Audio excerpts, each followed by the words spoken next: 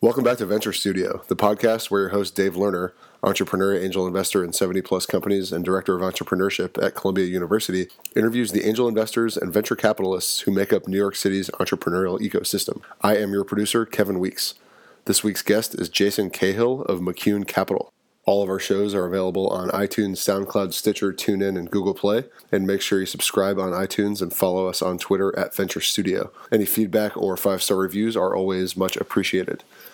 And now let's kick it to Dave to introduce Jason. Dave? As I mentioned later on in this conversation, it's rare to have a guest on Venture Studio with as diverse a background as that of Jason Cahill.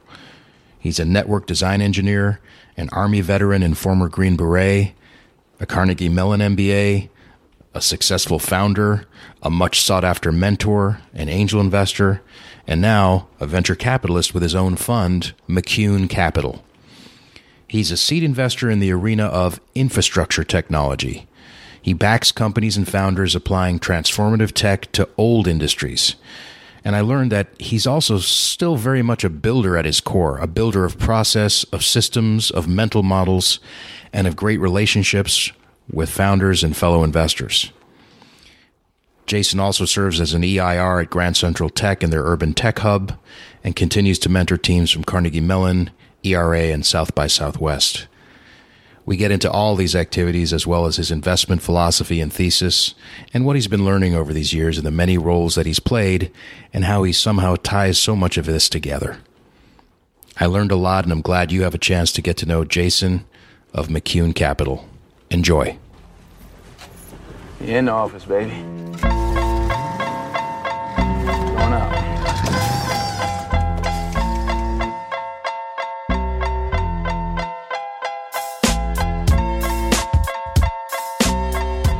Jason, great to have you on. How are you? Great. Excited to be on. It's a pleasure to have you. Okay, so you're running McCune Capital. You're doing seed stage investing in, quote, infrastructure tech, close quote, here in New York City. Tell us a little about McCune and your approach. Sure. I guess I'm a little atypical in the sense that it seems most VCs have a pretty storied past in financial operations. Maybe they sort of cut their teeth at a bank and then became an associate. I come at it from the other angle. I like to build. I've always been a builder from the earliest days. So the reason I like seed stage specifically is there's a lot more sort of work to do.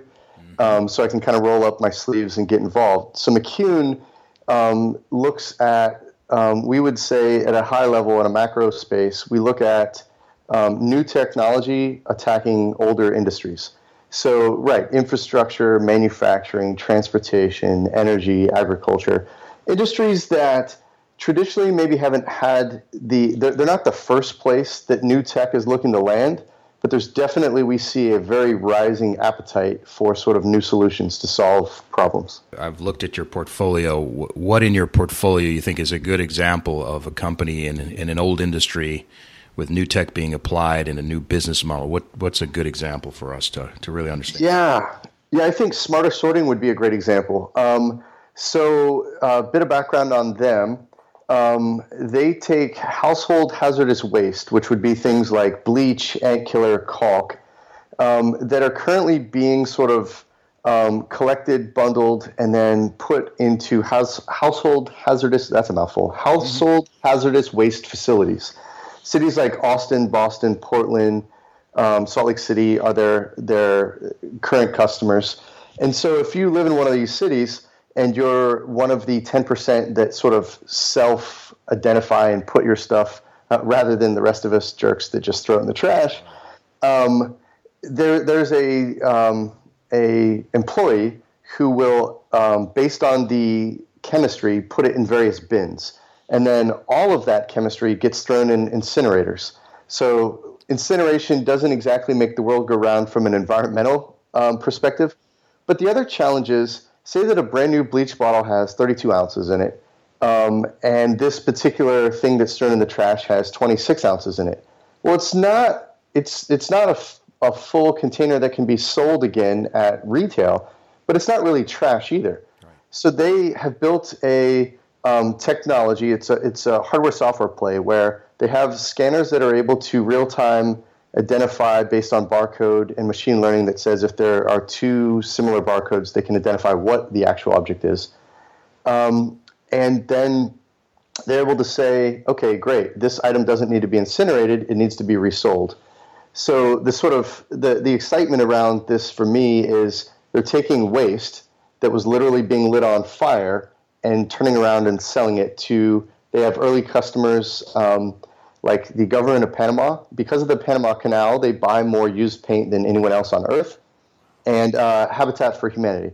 Habitat certainly is cost constrained, but they are doing great work. So for them, if they say this month we need 1,000 gallons of bleach, they're not really looking for retail. They're looking for a good opportunity. And so they've been an exciting company to see. Even in the last couple months, they've really sort of ramped on the municipality side. And I don't know if I can mention any names today, but they are really starting to look at the commercial side as well. Because you can imagine if you're a large sort of retail company, the amount of unsellable products you have, it becomes, you're paying dump fees and tip fees, where all of a sudden you think of the sort of economics where maybe a pallet of caulk costs you $50, $100, $200 to dump. Now all of a sudden they're recouping some of that cost. So it's an exciting company. I hope they come to New York, because I'm sure a lot of people are like me. You have all this used paint and other stuff in your garage, and you don't really know what to do with it, and you don't want to dump it in the trash, obviously, because you feel awful about that. So you just kind of leave it there in the basement, in the garage, right? Right. So currently they're not on the logistics end of it, which I think is what you're talking about, more sort of the collection. So they're looking at cities that already have, which is cynically why they've kind of avoided New York. We New Yorkers think we're awesome at recycling, but sadly we're not really leading the nation. So they're looking at more progressive towns initially, but then also the commercial spaces where they've identified this is a problem, we want to make money from trash. I'd love to see them come to New York, because obviously it's the largest city in the U.S., and by that extension they produce more waste.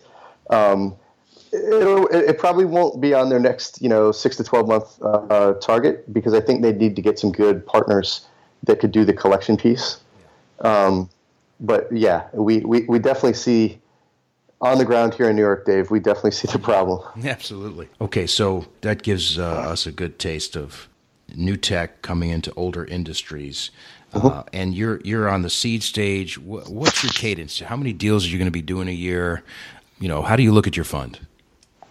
Sure. So I guess I should caveat and say, because I've been an entrepreneur, I realize the challenges associated with fundraising on that side. And now as an investor, there are sort of ins and outs on investing on that side.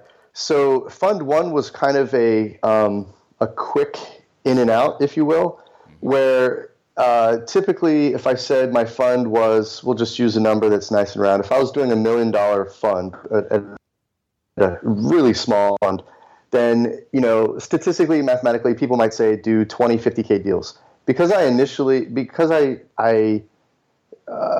Fund 1 was basically a vehicle to get to Fund 2. Right. So we're doing larger than average checks with no follow-on out of Fund 1, with the understanding that it sort of allows us to test our thesis and demonstrate sort of what we're doing as we go into Fund 2. So I still have dry powder in Fund 1. We'll end up somewhere around 10 to 12 deals. And then Fund 2 is targeting around the sort of 10 to 12 mil space, and we'll probably have around 24 deals out of that. Got you. And the larger check size, what are you thinking for Fund 2 in terms of check size? Yeah, so around 500K. Okay, really big bets. You're gonna be taking early stage rounds with a couple other people. And can I ask this? Are you raising Fund 2 now? Is that okay to discuss, or? Sure. Hopefully the SEC is not one of your. Anyone who wants to talk to us, McCune.vc, we'd love to have conversations. We're I'm not a lawyer, so I don't know how deep in the weeds, but yeah, we are. People can interpret that however they wish. Yeah. But they now have your email. In terms of what's the thinking in Fund 2 with at seed stage writing substantial checks like that? Tell us the thinking involved. Well, sure. So, you asked me the largest check size. I don't know that that'll be a typical check size, but I think I've said it often recently. Good deals wait for no one. Bad deals wait forever. Being a little bit flexible, especially as an earlier stage fund, being flexible both to peer funds as well as the entrepreneurs.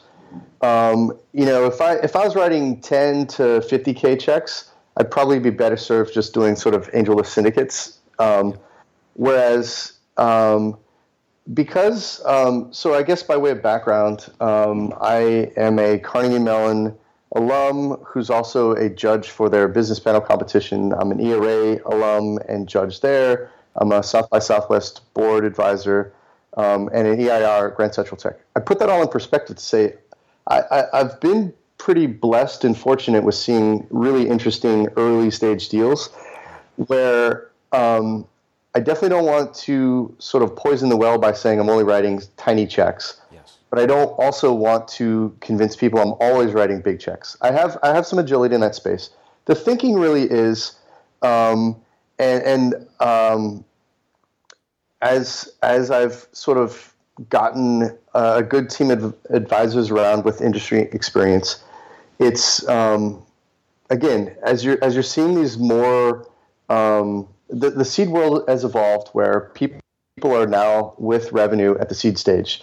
They've got prior exits. One of the deals that I did out of Fund 1, he had a prior exit to Groupon. So these aren't like aw gee shucks kind of deals where I'm just sort of throwing Jello at the wall looking for what sticks. These are because of sort of who I'm running into in hallways.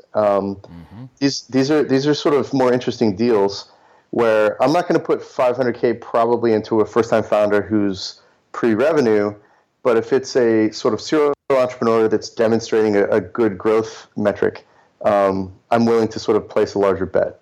You touched on this, but you were a founder before you got into VC. Your company was called Transmission, and you ended up selling that to Shipley. What was the name of the company that acquired it? Shiplink. Right. And it was in one of these old industries.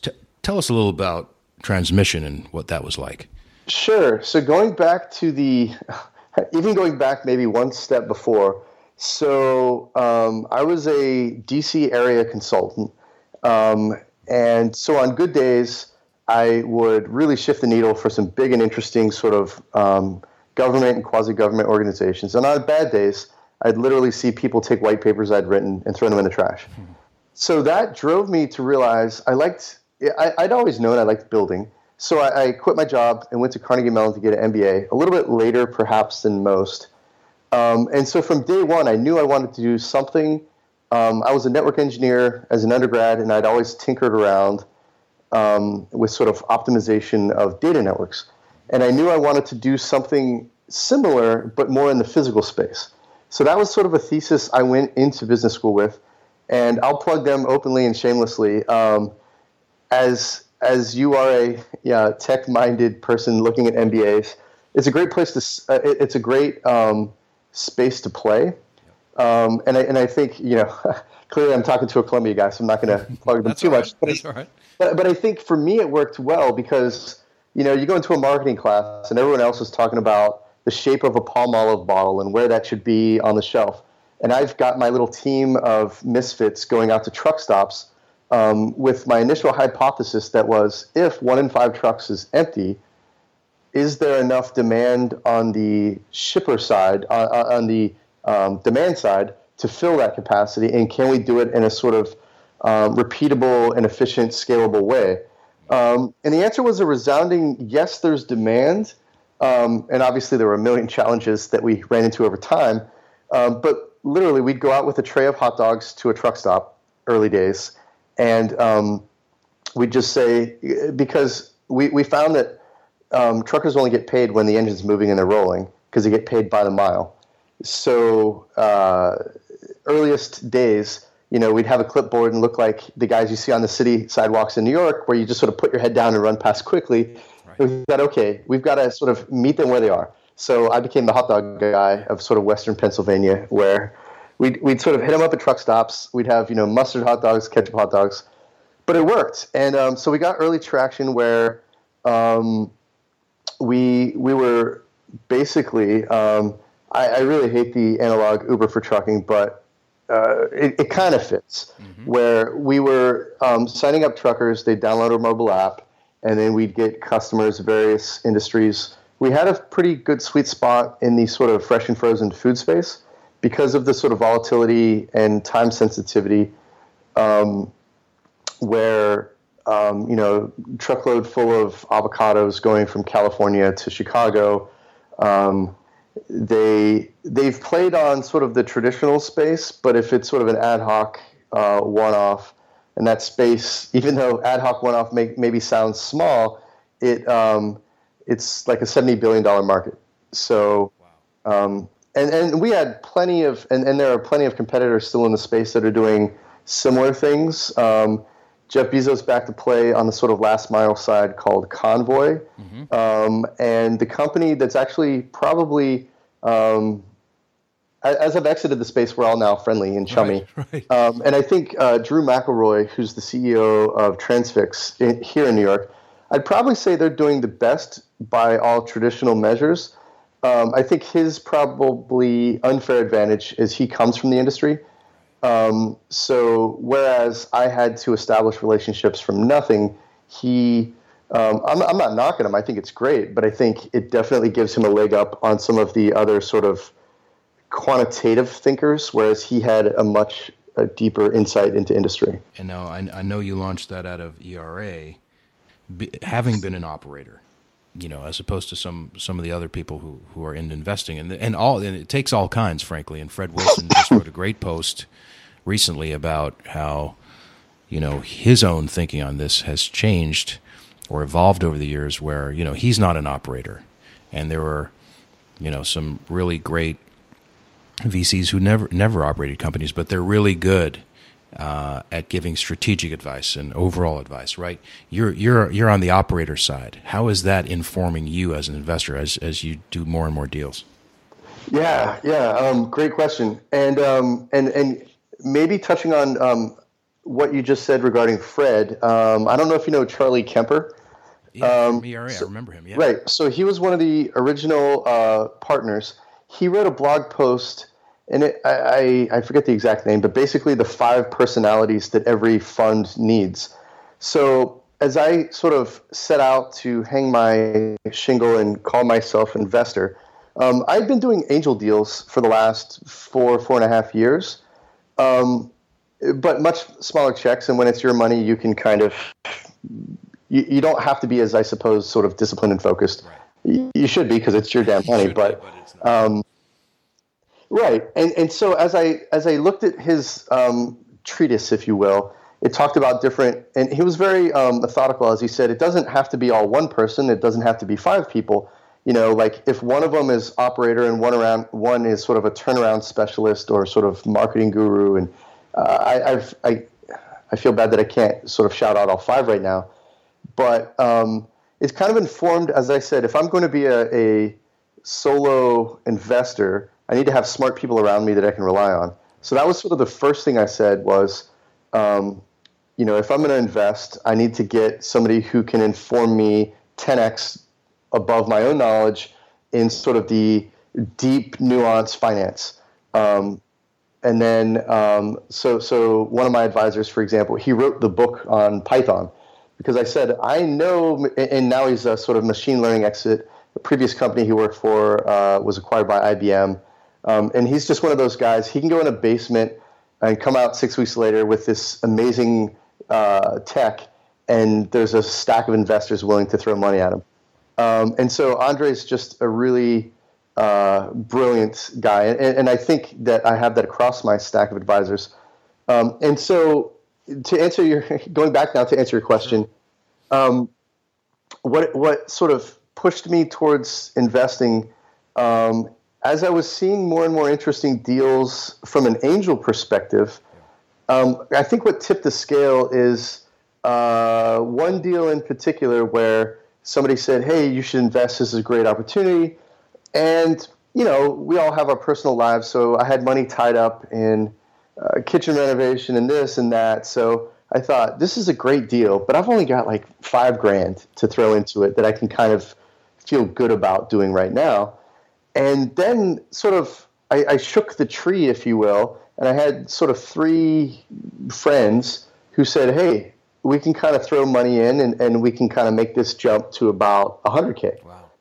And I thought, do I have more friends out there? Like, yeah. And so in the sort of aftermath of transmission, as I'm figuring out what I want to be when I grow up, I'd always known I liked sort of advising, mentoring, and I'd done that. And I think sort of candidly, the reason I hadn't necessarily been super attracted to VC was probably because of the later stage VC model, which is kind of write a 20 mil check and then see in 6 months. Right. And I don't say that in a negative way. They're adding a ton of value in other ways. I mean, the 20 mil. Right. But for me, I always knew if I wanted to invest, I still want to sort of have my sleeves rolled up, really sort of being involved.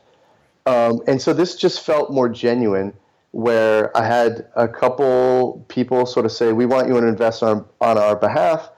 And I just kind of said, well, if I'm going to do this, I'm not just going to sort of do this as a hobby on the sidelines. I'm going to sort of, do a typical sort of fund structure.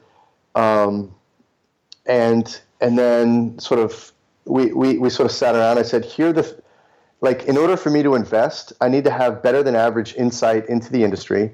I need to have connections to much better than average insight technologists who can sort of speak to that side. Mm-hmm. And I have to feel passionate that there's a huge, growth rate that, like, what's the sort of unfair advantage that makes this opportunity or this space really exciting to get into? And so that was sort of the initial impetus that sort of drove that. And yeah, like, it's been a wild ride thus far. That's right. Yeah, you're a ground up guy. I mean, I'm listening to the way you described it. It's like it's coming from your experience as a builder, as a mentor, helping all these entrepreneurs out, running your own company, and it was organic. You're looking at something, a deal that you really were excited about. I know you have a family, you have kids, you had kitchen renovations. You're like, man, how can I scrape together $5K? You start cobbling it together. You're like, man, I could do this. But it's a builder's mentality that that's the vibe I'm getting from this. As you stood up McCune. Well, you've been at it for a while now. 15, 20 companies. What are you learning about some of the keys to this whole seed stage environment? Yeah, you wrote a great post as well that I want to shout out to. Is it a painkiller or a vitamin? But let's get to that a little later. Sure. But what are some of the things you've been learning that you could share with us? Sure. I think first and foremost, don't believe the hype. Okay. I think that we all on both sides of the coin have to be sort of brand marketers. We have to be sort of three-ring circus kind of what do they call them, like barkers? Oh yeah, the ring masters, right? Right. You have to get people excited. That's fundamental. Whether you're selling a product to a customer or whether you're sort of selling to an investor, you've got to be excited. There has to be passion. But I've seen investor decks that are 18 slides long, and there's not even a reference to anything financial. Now, while I didn't ever work at Barclays or Jefferies or Goldman, I do have an MBA and I can do financial analysis. It's just not sort of a passion of mine. So if somebody's hiding from it, and then you start to say, okay, just sort of unit level economics, back of envelope type stuff, when they say, our market could be, $100 billion, and then you say, well, how did you get there? Because there's nothing I can look at that points to that assumption. So I think I've definitely, if I see a team that's first-time entrepreneurs and it's maybe 2 tech guys, and I sort of say, who's going to sell? Oh, no, we're going to sort of tweet our way to our first 1,000 customers. Well, there are moonshots that have done that, but you can count on 2 fingers how many times it's happened. So I think a lot of the learning is just sort of the, deck fundamentals. That's on the sort of transactional side. I think on the operational side, I use a Gmail plugin. I guess I'll plug them, called Streak. I like it because it uses it's kind of a stage gate analysis where I can look at deals and very quickly I can see the last email update I've gotten from them. So as I sort of see them start to age, where it's been now, at the earliest stages, some of the companies I'm talking to 2 or 3 times a week, as they're figuring out, okay, they're hiring a full stack mobile developer, so I'm helping them sort of figure out resume do's and don'ts, job description do's and don'ts. But then I have one company in particular where if it goes a month and I haven't talked to them, that's okay, because they're at a stage where they're probably coming up on A here pretty quickly. But I'll reach out to them if I haven't sort of heard from them in 30, 45 days, and just sort of ping them and say, hey, everything good? Not trying to get in the way. Just want to know how it can be helpful. I noticed on a press release that you just got a deal with XYZ customer. Big congrats. Are there any sort of shouldering companies that you can kind of exploit company X with? Let me know how I can help.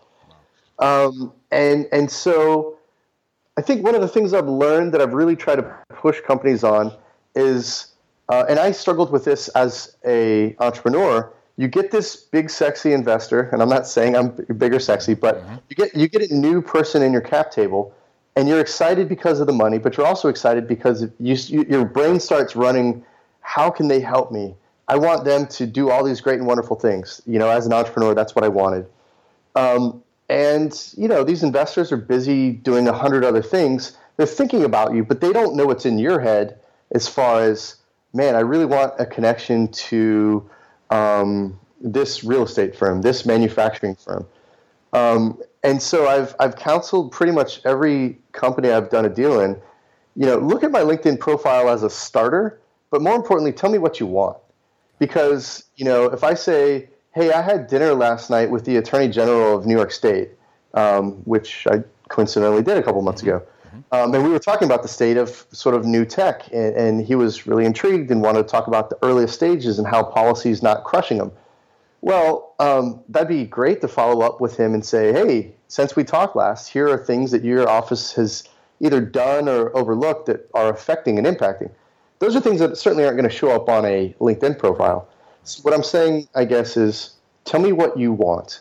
If you've got a target list of sort of, you're a B2B SaaS model, and you've got sort of your dream sheet customers, your middle customers, and your sort of everyday customers, figuring out a way to sort of engineer a relationship.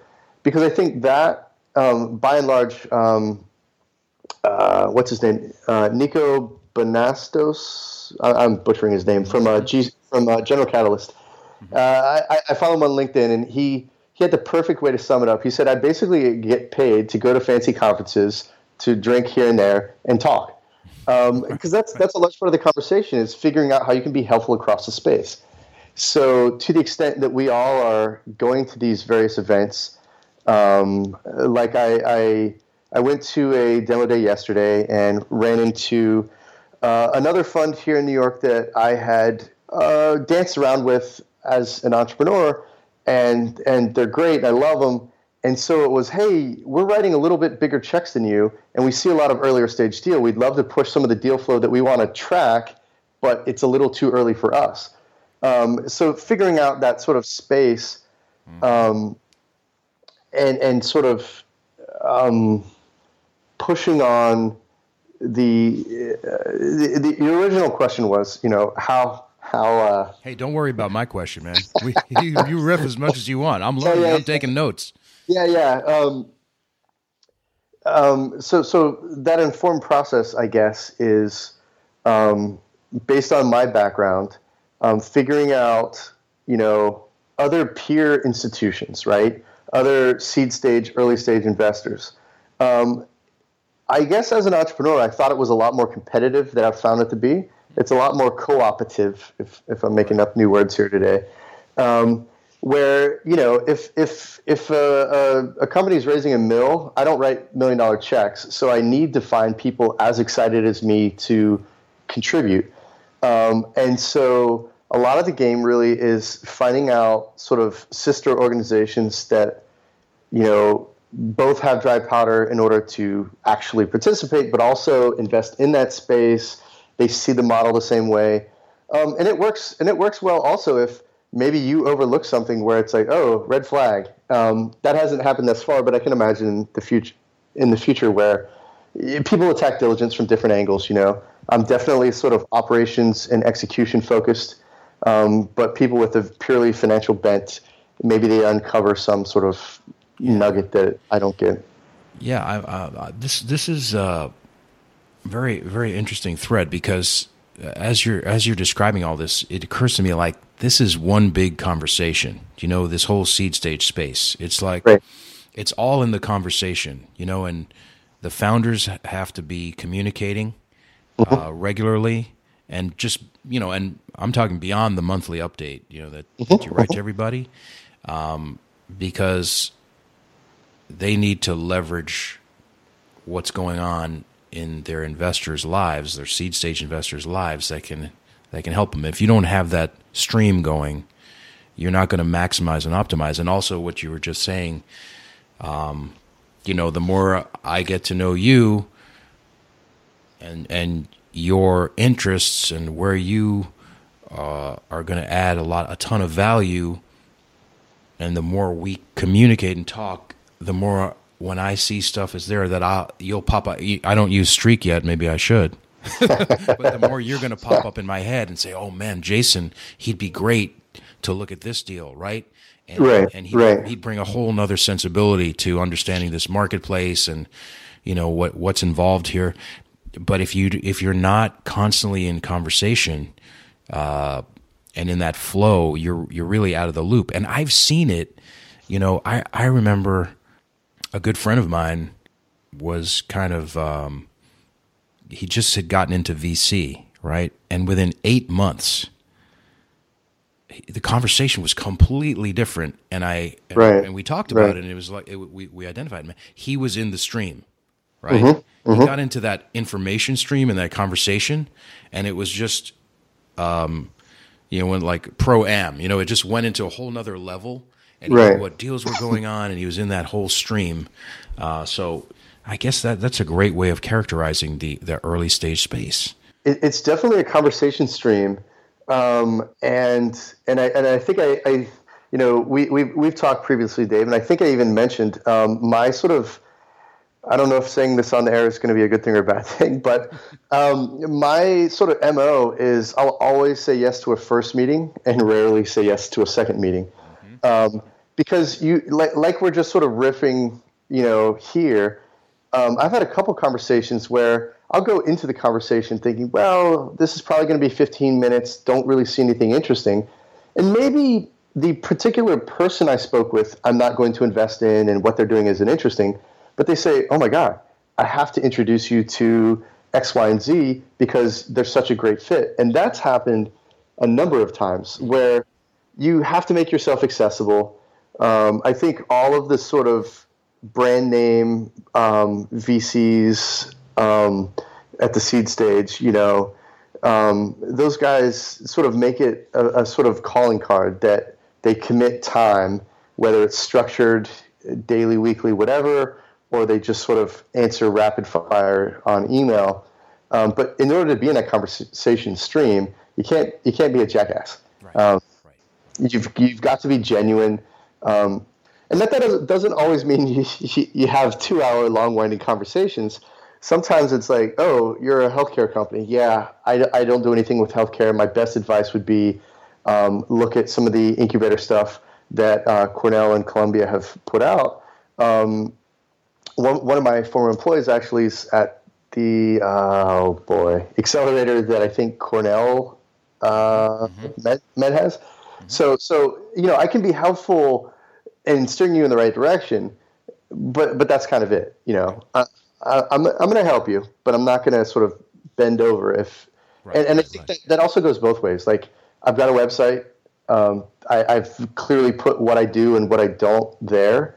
I think if you can't take the 5 minutes to figure out, I'm way off thesis, this probably isn't going to work, well, you're kind of wasting your time as well as mine. Well, now, in that post that I referenced before, the painkiller or vitamin post, you were talking a lot about what you actually look for in terms of a team and these investments. How's your team going to win against all odds? What is your team's unfair advantage? What technical skills are missing? Is the team battle tested? Have they founded companies prior? Elaborate on that a little bit. I guess I will give Dave Malwini. So Dave is kind of your peer, if you will. He's the director of entrepreneurship at Carnegie Mellon. And he used, at a high level, I took a couple of his courses, and he would always use the phrase painkiller versus vitamin. So I didn't coin the phrase, but I probably expanded a little bit based on what he said. But right, at a sort of macro level, there are sort of your Tinder for cats type opportunities out there, and then there are the sort of painkillers where it's like, I'm trying to think. To me, again, I guess I'll go back to Smarter Sorting since I already mentioned them once. Sure. For the city of Austin, they currently pay an employee to light trash on fire. There's all sorts of respiratory health issues. There's costs. That's a pain in the ass for the city of Austin. Yep. If they can take that pain and not only make it go away, but make money in the process, that's a huge thing. A vitamin would be, I'm not going to mention any companies in particular, but I think you can kind of think of what a vitamin would be, where it's at best iterative on something that's already there. I think a lot of sort of fast followers, I don't necessarily believe that first market is a true advantage at scale over time. But if your only advantage is you are the third company and they made it in blue and now it's in red, that's not defensible. That's not sustainable. But as far as, I guess, team, I think I'm not alone in that a lot of seed stage investors, I look at sort of problem, solution, market, and team. What problem are you solving? Do I believe that it is, in fact, a painkiller and not a vitamin? Solution. This one's probably the squishiest because over time that'll evolve. You might say, like Uber, for example, they initially went after black cars, but now they've expanded that into a much larger set. So if you don't have a completely wired tight solution where you've got a really strong hypothesis and you've gotten some early interest, I'm okay with that. Mm-hmm. Market, it's got to be a big addressable market. It can't be for sort of Summit, New Jersey, we've built a chalk bot that paints lines on the soccer fields, but it only works in Summit, New Jersey. Nah, that doesn't interest me. And then team. And so I sort of spelled out my thoughts on that. But really, my thing on, the proverbial poop is going to hit the fan. It's going to. I want to know that when things go poorly, you have the intestinal fortitude to get back up and figure it out. Whether that means you say, it could mean that, wow, we're going down the wrong road. There are plenty of books that speak about, amazing founders that have sort of reached inside themselves and said, this business isn't going down the right road. Like, Katarina Flake, and I forget her co-founder that founded what is now Flickr, but I think initially it was something around gaming. And so they just kind of said, we're not getting traction. But they had an ability to share photos of the game within their interface, and that was where everybody moved towards. Having that sort of either battle tested or otherwise, that courage to say, this isn't working, but we're going to sort of move in another direction. I think one of the more famous examples, Jack Dorsey's 140 Reasons Why Twitter Fails. The urban legend, and I've still been looking for a copy of it. So if you ever find it, I'd love to see it. The urban legend is he kept getting rejected by investor after investor after investor. So out of frustration, he wrote the top 140 reasons why Twitter would fail, and in tweet length at the top of the page, and then the rest of the page was a rebuttal as to how he's de-risked each of those things. So 140 is rather lengthy, but I as an entrepreneur, I would have my top 10 reasons why I knew being self-aware, right? Yes. Knowing the top 10 reasons why I'm going to fail and what I've done to de-risk those. Obviously, as you get to Series B, C, and D, that risk, all of those risks should be gone away, and you have different risks, which are much more manageable at size and scale. So I think being thoughtful, being introspective, which is why I know Charlie O'Donnell likes to say he wants to be a bike ride away from any of his investments. I'm a little more flexible than that. The company I keep mentioning, Smarter Sorting, they're in Austin, Texas. So, but I've done face-to-faces with them. I've talked with them. I think, just grabbing a beer and BSing and saying, what are your thoughts on the hockey playoff system? Sure. Does it work? Does it not work? Because you got to sort of see people with their hair down and figure out how they work. I'm taking a train up to Boston the week after next to sort of wrap with a company that maybe I invest in. Because we've talked over Skype and email, but I like to sort of shake the tree on the team, see how the sort of interactions go. I think way earlier in the conversation you were talking about sort of what led me here. So my earliest days, I joined the Army out of high school, 1 year removed. And so I was privileged and honored enough to work with amazing people that weren't necessarily always well pedigreed educationally. So I didn't have any Stanford and Harvard or Columbia peers when I was, a buck private in Daegu, Korea. But what they made up for in sort of pedigreed knowledge, what they lacked in pedigreed knowledge, they made up for in spades in sort of just stick-to-itiveness, work hard ethic. And so after I left Korea, I was in a special forces unit and spent a good bit of time in Afghanistan. And so I saw people that had to sort of MacGyver solutions in real time, right? Like literally we had a satellite that took an RPG where people are figuring out what substance or material can we use to sort of fix this satellite, where I'm not expecting any of my companies to get attacked violently, but I want to know that regardless of circumstances, they have this sort of creative MacGyver attitude where it's like, oh, we were projecting 10,000 this month.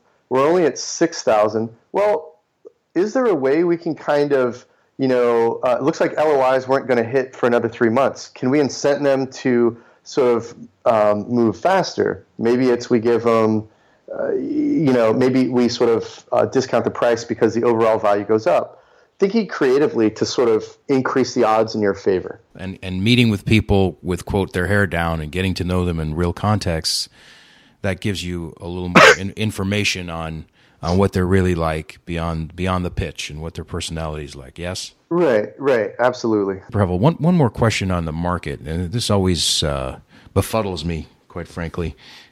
Sometimes you see a company where, they're not in a huge market particularly, but there are adjacencies and there are potential partnerships and deals they could cut, and you can see it evolving over time.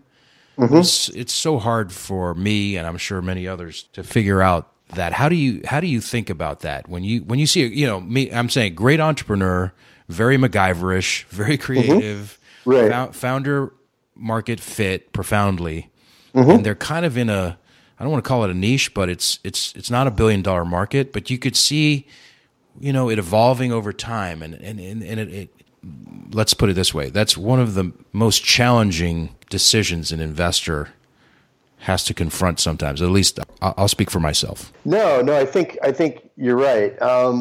So even from earliest angel days, there would be, I was on a couple sexier syndicates, and you'd see these deals that in my mind only work in SF in New York, right? This sort of echo chamber of innovation. And you're right. Like, if it doesn't work in Cleveland, depending on what the product model is, but I've seen a couple deals that I think really are exactly what you're talking about, where you have to really say, wait a minute, how big can, maybe they start in SF or they start in New York, and then you say, okay, at scale in New York, how big is it really? And what are their next 10 markets they go into? Because New York is the largest city, so for most early stage companies, depending on what their product is, certainly, but it's going to be the biggest addressable market they're going to have in the U.S. I went to a demo day recently where there were a couple of companies where, as a consumer, I was excited, but as an investor, not interested. And I think that's where, I think time and experience and seeing enough deals where you just kind of have to sort of put on your sort of good angel, bad angel and say, right. I'm going to be the bad angel because I'm going to tell you the hard truth that no one up till now has been, I guess, courageous enough to tell you. Like we saw a company where, and I don't know if you know Alan Chung. He's a really smart. He's been around the New York ecosystem. I was fortunate enough to sort of sit in with him on sort of a judging panel where we were sort of looking at potential companies, and he was very direct. I was a little jealous, I guess, because at the end of this sort of discussion, I felt I was a little too nice, whereas he was very direct. But it was, I think, extremely helpful because his comments in a nutshell were, look, you all seem like smart people. You're in your early 20s. I'd hate for you to have spent the next 5 years of your life attacking a problem that in the end you just can't get there. Like, you've built some really novel, interesting technology, but I think the application is wrong. And I think that is the most constructive way to help a company. Like, you are smart people. You've built some awesome technology, but the market you're going after. Another example I've seen is there's a company that they're going after like an agricultural component, whereas I think, and they had mentioned in conversation potentially it could also be applicable to packaging. Mm-hmm. And so I think the risk-aversive nature of your Johnny Farmer versus polystyrene peanuts, from my angle, it's a lot easier to believe a scalable solution on the packaging. That doesn't mean I'm not excited and I'm putting them down. It's a conversation. It's definitely a conversation where, going back to that founder fortitude, if I think you have the pedigree and knowledge to sort of make it work, maybe I'll sort of put a smaller placeholder bet where, but yeah, by and large, if I can't believe, and I actually put that in my LP investor deck, like, I'm very much drawn towards simple business models. You can be pre-revenue. You can tell me that it's 9 months before you get to your first revenue check. But if you need 3 slides on your investor deck to explain how you make money, I'm probably not the fit for you. If you need to really start getting creative with your sort of economics of, if this happens, if you start doing parlays, right?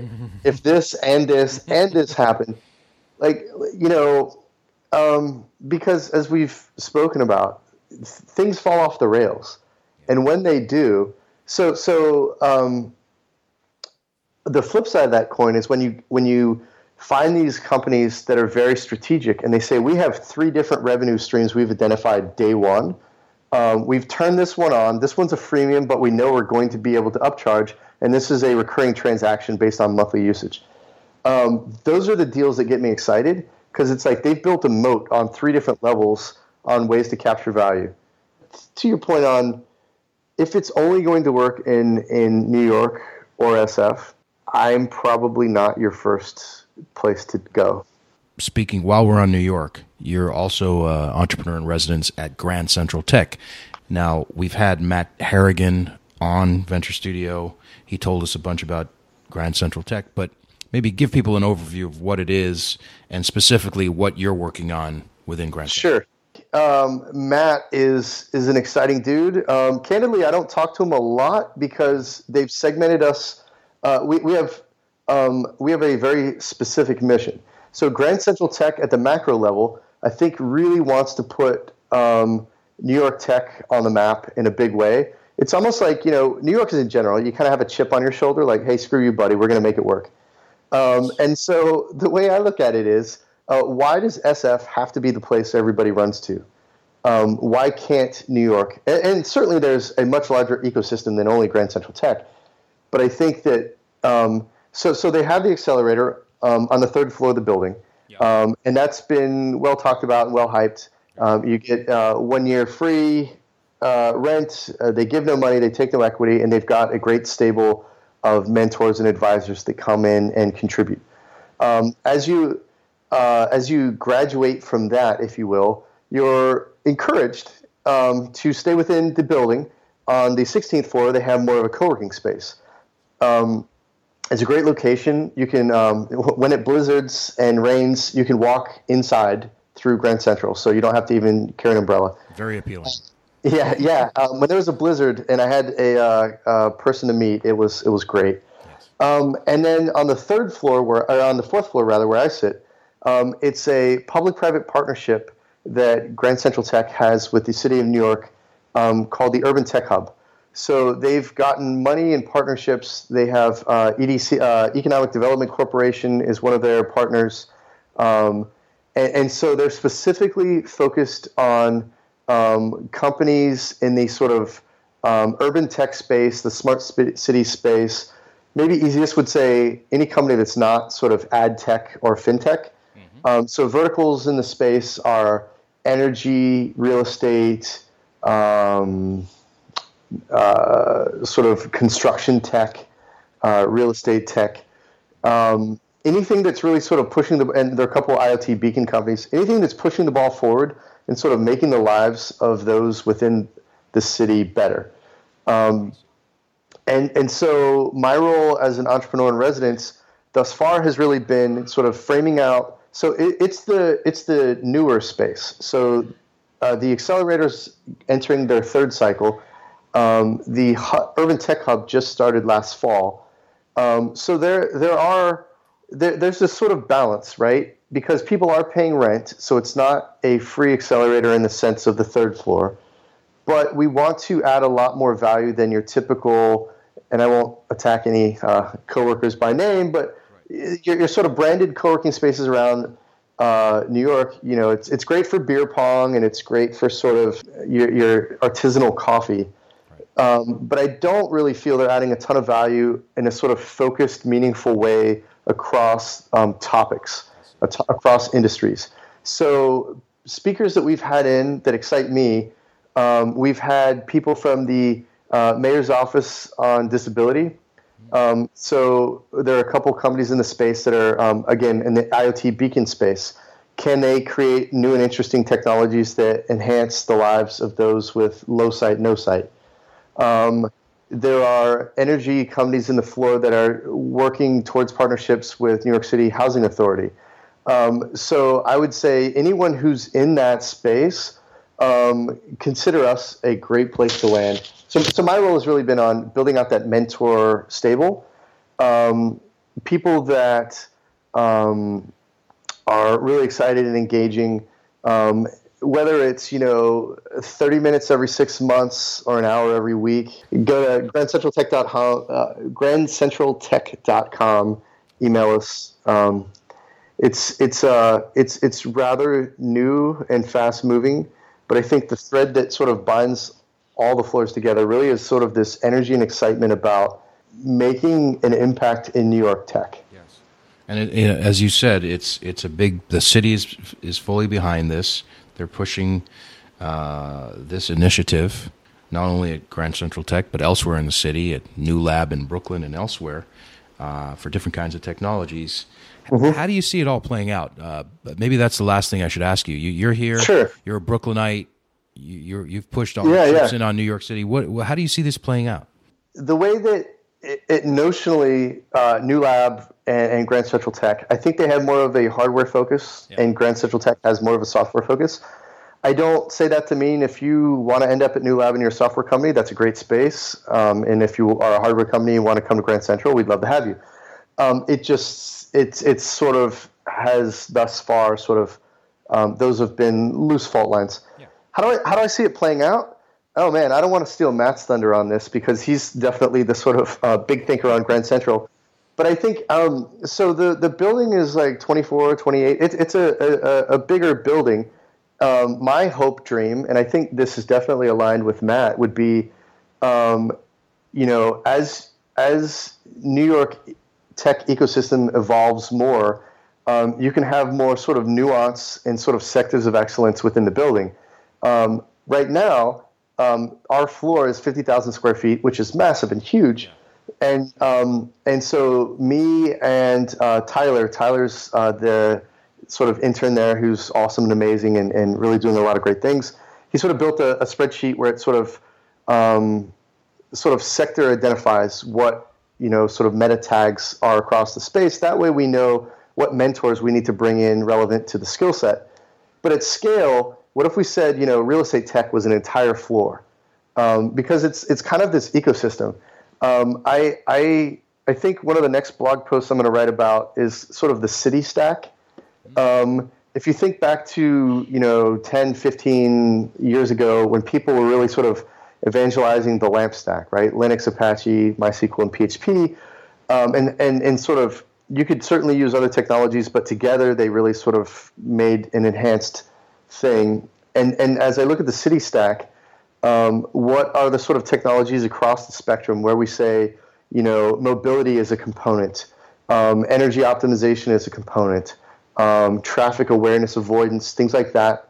So figuring out across that ecosystem companies that enhance each other, that, I think oftentimes early stage companies sort of put up these walls to prevent, you get nervous, you don't want people stealing your ideas.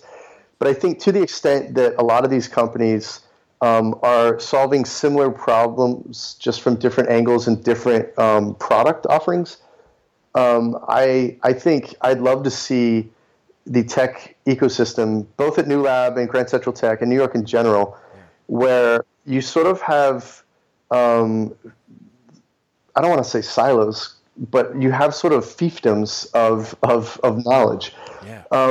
Because I think that also, if I'm a mentor that's going to come into the space, I want my time to be well served on the receiving end, so that if I have, a pocket of people that are interested, well, maybe I do a small group breakout and ask me anything type thing. But if I've got an entire sea of people that are excited about real estate tech or sort of industrial IoT, you can really engage that community. I think New York Tech Meetup really started this a long time ago. And I think that was a sort of virtual component, right? Where everybody lives in wherever they live and then come together for events. I think as co-working space really sort of shifts the needle, where people are no longer sort of signing 2 and 3 year leases, where they sort of want that agility and flexibility. As you sort of have more nuance around the sectors of things people are doing, I think Grand Central and New Lab and some of these other spaces are really well positioned to make all boats rise. Yeah, it's like harnessing the next layer in this stack. Right, and I think if I was in every city, I think Steve Case has something called The Rise of the Rest, where he's trying to sort of evangelize.